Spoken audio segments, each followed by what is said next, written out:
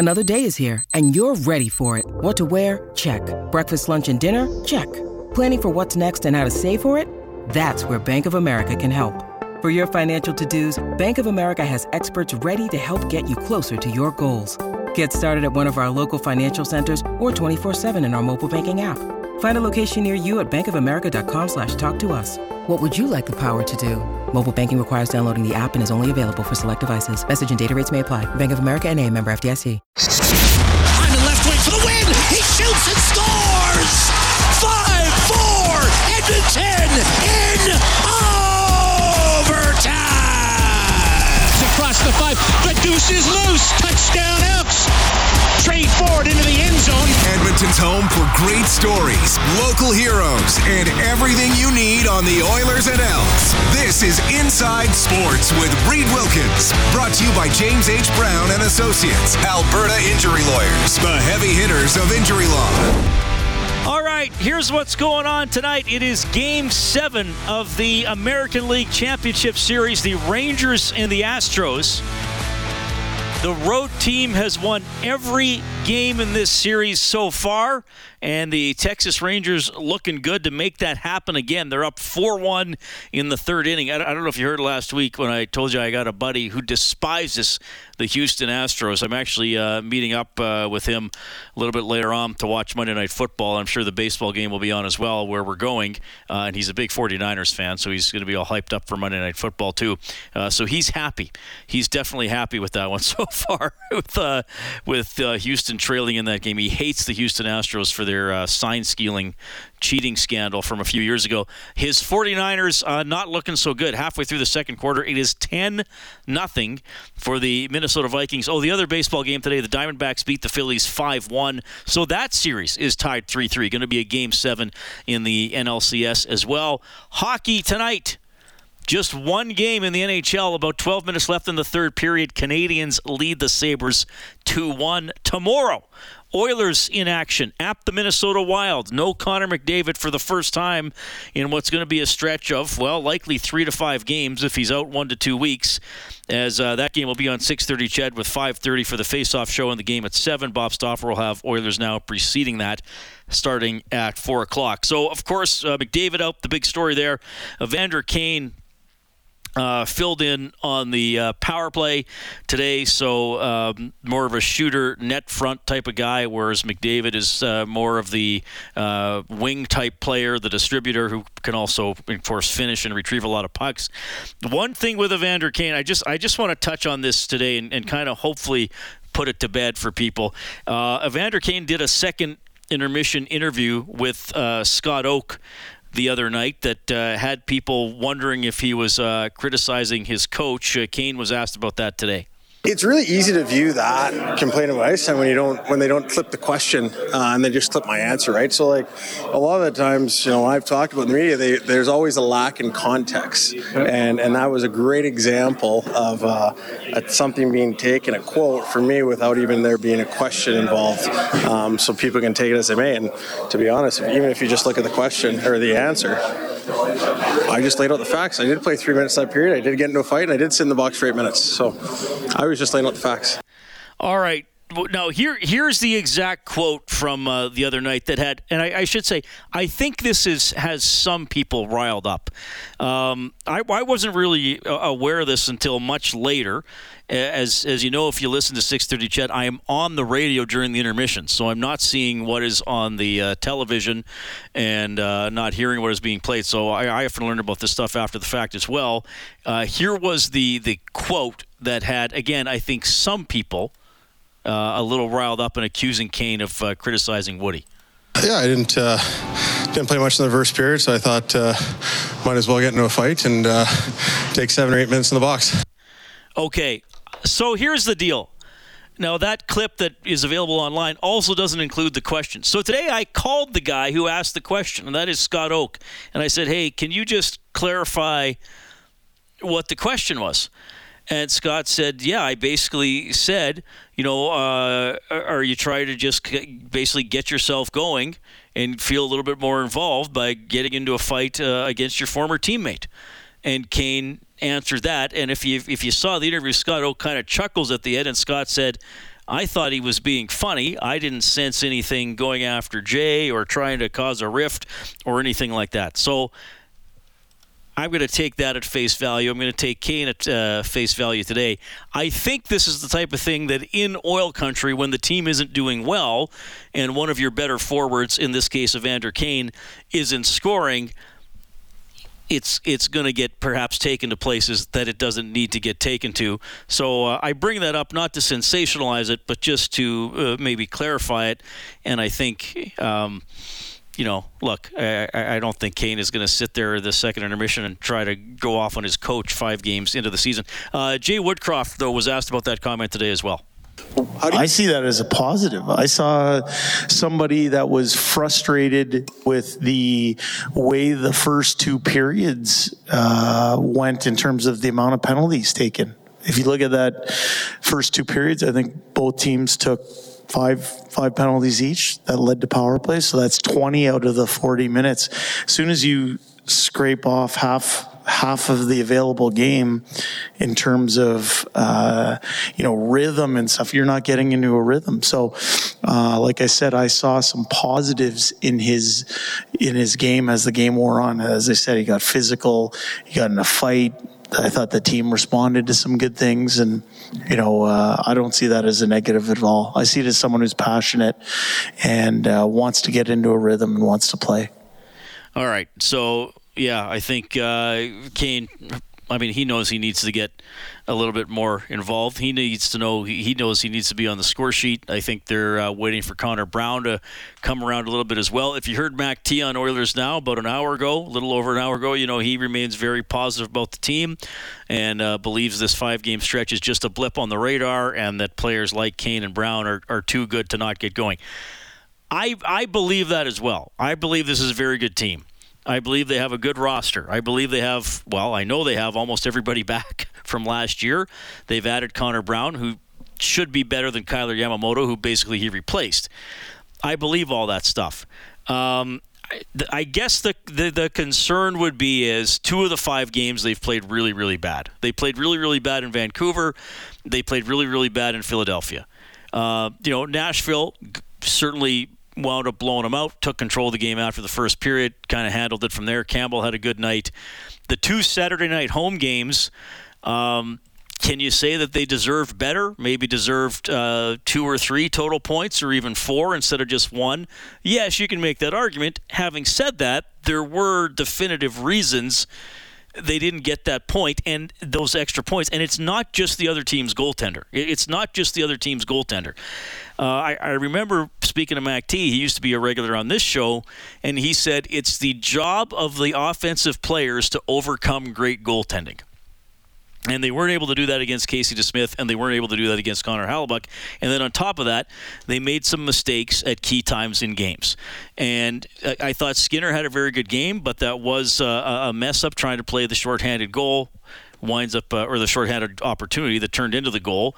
And, that tied the game, and it stayed tied into overtime. So, look, I don't think it's crisis mode, but when you're 1-3-1, okay, well, what if you go 1-3-1 again in the second half or in the second 5-game segment coming up here, which you might not have McDavid for? And then you're 2-6-2, and a portion of the schedule is gone already. And the one way to look at it is, so what do you need to make the playoffs? Like at least 90 points? Let's just be conservative and say you need at least 90 points to make the playoffs. You probably might need a little bit more. Let's say 90, and you've gone through your first 10 games and you only have 6 points. That means you have to get 84 points in your last 72 games. That means you got to play 12 games over 500. Okay. Doable if you got a good team like the Oilers. They've proven that they can do that. But then what if the next 10-game segment is, and so on and so on and so on. So I think that's where the worry would come in. That's where the worry would come in a little bit for me. Just you don't want the stumble to go on too long because early in the season you haven't banked any points to have a little bit of a cushion against it. But having said that, I do think this team is too good, too talented, too experienced to have something like a 12, 15, 18-game segment where you're playing 300 hockey. As for the power play, Kane will slide in there. So sort of a similar type of role to Hyman on the power play. At least that's how you would think about those two guys being used. Here's Jay Woodcroft on having both Hyman and Kane on the PP. I think Kane, when he's been on that unit here, has been at the net, but in his history, he's been on flanks, he's been in the middle. I think when you put good players together, they find a way to make it work, and certainly him joining that unit is not new in his personal history. He has the talent, he has the ability, and he can move around. He doesn't need to just be in one place. All right, so that is some of the storylines for the Oilers going into tomorrow's game against the Minnesota Wild. And if you are a standings watcher early in the season, and I still am, I know my colleague Rob Brown says he never pays too much attention to the standings, you have to finish in the top 3 in your division to automatically make the playoffs and not worry about the wild card. Well, that's very much up for grabs in the Pacific, because there's been a lot of talk about Vegas, and they deserve the attention. They won the Stanley Cup last year, and they're 6-0 this year. After that, you got Vancouver with 6 points. They're above 500. The rest of the division is 500 or lower. Los Angeles, 5 points in 5 games. Calgary, 5 points in 6 games. Edmonton, 3 points in 5 games. Seattle, 3 points in 6 games. Anaheim and San Jose, who were not expected to do well, are below that, so I won't even bother getting too much into their point total.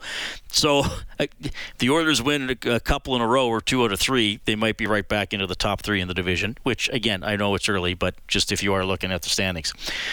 All right, so the Elks had their garbage bag day today. Another loss to end the season against an outstanding Winnipeg team that will host the West Final against either BC or Calgary.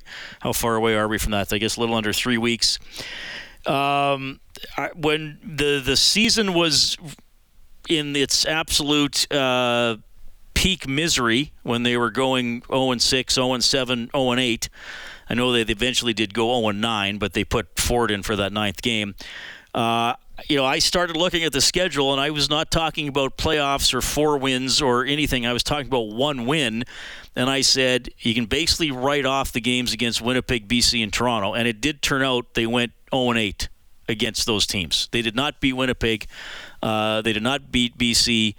They did not beat Toronto. They only played Montreal once, did not beat them. The other 4 teams they beat once each.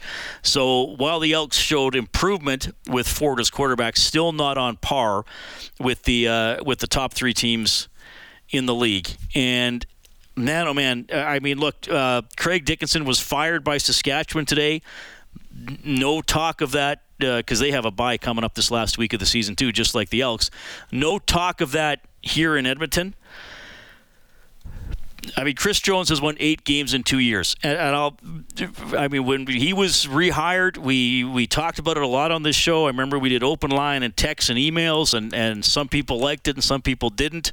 The concern at the time, from what I remember, wasn't necessarily was the team going to be good. The concern was, will he leave before the contract is up? And now perhaps the discussion is, should he be relieved of his duties before the contract is up? And I know there's all the stuff about the coach's cap and all those types of things. But 8 wins in 2 seasons, that's pretty poor. And are the Elks in a better spot today than they were at the end of last season? I'm not sure they are. And Morley's going to have more on this in the Elks this week between 7:30 and 8. And you might say, well, Reed, they got Ford. Fair enough, and I liked a lot of things Ford did, and I found him incredibly exciting to watch. And even the game Friday in Winnipeg, yes, he struggled at times, but he still made some nice plays and some nice runs. But a year ago, we were saying, well, Cornelius came on and looked pretty good. And then the start of the season for him this year was pretty much a disaster. I do think the offensive coordinator, who was relieved of those duties, had something to do with that. It's a tough time. I mean, I know I talked about it earlier in the season. This is the worst stretch for the green and gold since the early 60s. It has been 60 years since the team was this bad for multiple seasons in a row. Are they in a spot to get out of there? One argument is they got Trey Ford, a Canadian quarterback who can thrive in the CFL because he can move around and extend plays, and if he learns to read the defenses and get the ball off a little better, maybe there's something really special here. And Jones did say today, at the moment, When you need mealtime inspiration, it's worth shopping Kroger, where you'll find over 30,000 mouth-watering choices that excite your inner foodie. And no matter what tasty choice you make, you'll enjoy our everyday low prices, plus extra ways to save, like digital coupons worth over $600 each week. You can also save up to $1 off per gallon at the pump with fuel points. More savings and more inspiring flavors make shopping Kroger worth it every time. Kroger, fresh for everyone. Fuel restrictions apply. Trey Ford is the number one quarterback. Well, I mean, Trey's a good player. I mean, he's going to have to come back and compete for a job just like everybody else. You know, I mean, he'll come in as our number one, but Taylor Cornelius is a good player also. And I feel like we not only have two good quarterbacks, I think we have a third. I think Daigie's a good little quarterback. And so everything's a competition in pro football, and it'll be square one when we come back day one. All right. I don't know how you're going to feel about that he mentioned Cornelius' name in there. He is under contract, so they need him. He did well in his short yardage role for the most part this season. I'm wondering if everybody would feel better if Jones just said it's Ford's job, and we'll see what else happens there. Now, maybe Jones is respecting the other players who are under contract and who put in the work. But it seems to me that there's still a little bit of, Chris Jones is going to entertain other options at quarterback besides Trey Ford. And maybe that's not a bad thing, but it is something to consider. Jones was also asked about his level of confidence they'll improve next year. Well, that's kind of the plan. I mean, I would have lost my house that we didn't this year, So, again, it's we got to keep our nose to the grindstone, and we've never quit on anything, so we got to keep working and do the things that we know that have been successful in all the other places that we've been. All right. Well, I'll tell you what, though, and speaking of that quarterback position, Chris Jones, if you look at his record, he has not been successful at all unless Mike Riley or Zach Collaros has been his quarterback. So if he's going to develop Trey Ford, he better get on with it. And if he thinks Trey Ford isn't the guy, he better find a guy that he is confident who can be the guy. Now, Riley was pretty special, and if you've listened to this show over the years, you know how good I think Collaros is. But Chris Jones's record without Riley or Collaros as his quarterback, I believe is around 300 for a winning percentage. So that shows you how important that position is. And I know Jones went out and got some receivers and spent some money on those positions this year, but you need a quarterback and you need an O-line to protect him. And I think that's maybe where they might want to start in the offseason. 780-496-0063 is the hotline, presented by CertainTeed, the pro's choice for roofing, siding, drywall, insulation, and ceiling systems. CertainTeed Pro all the way. We'll visit with Morley Scott in a couple of minutes.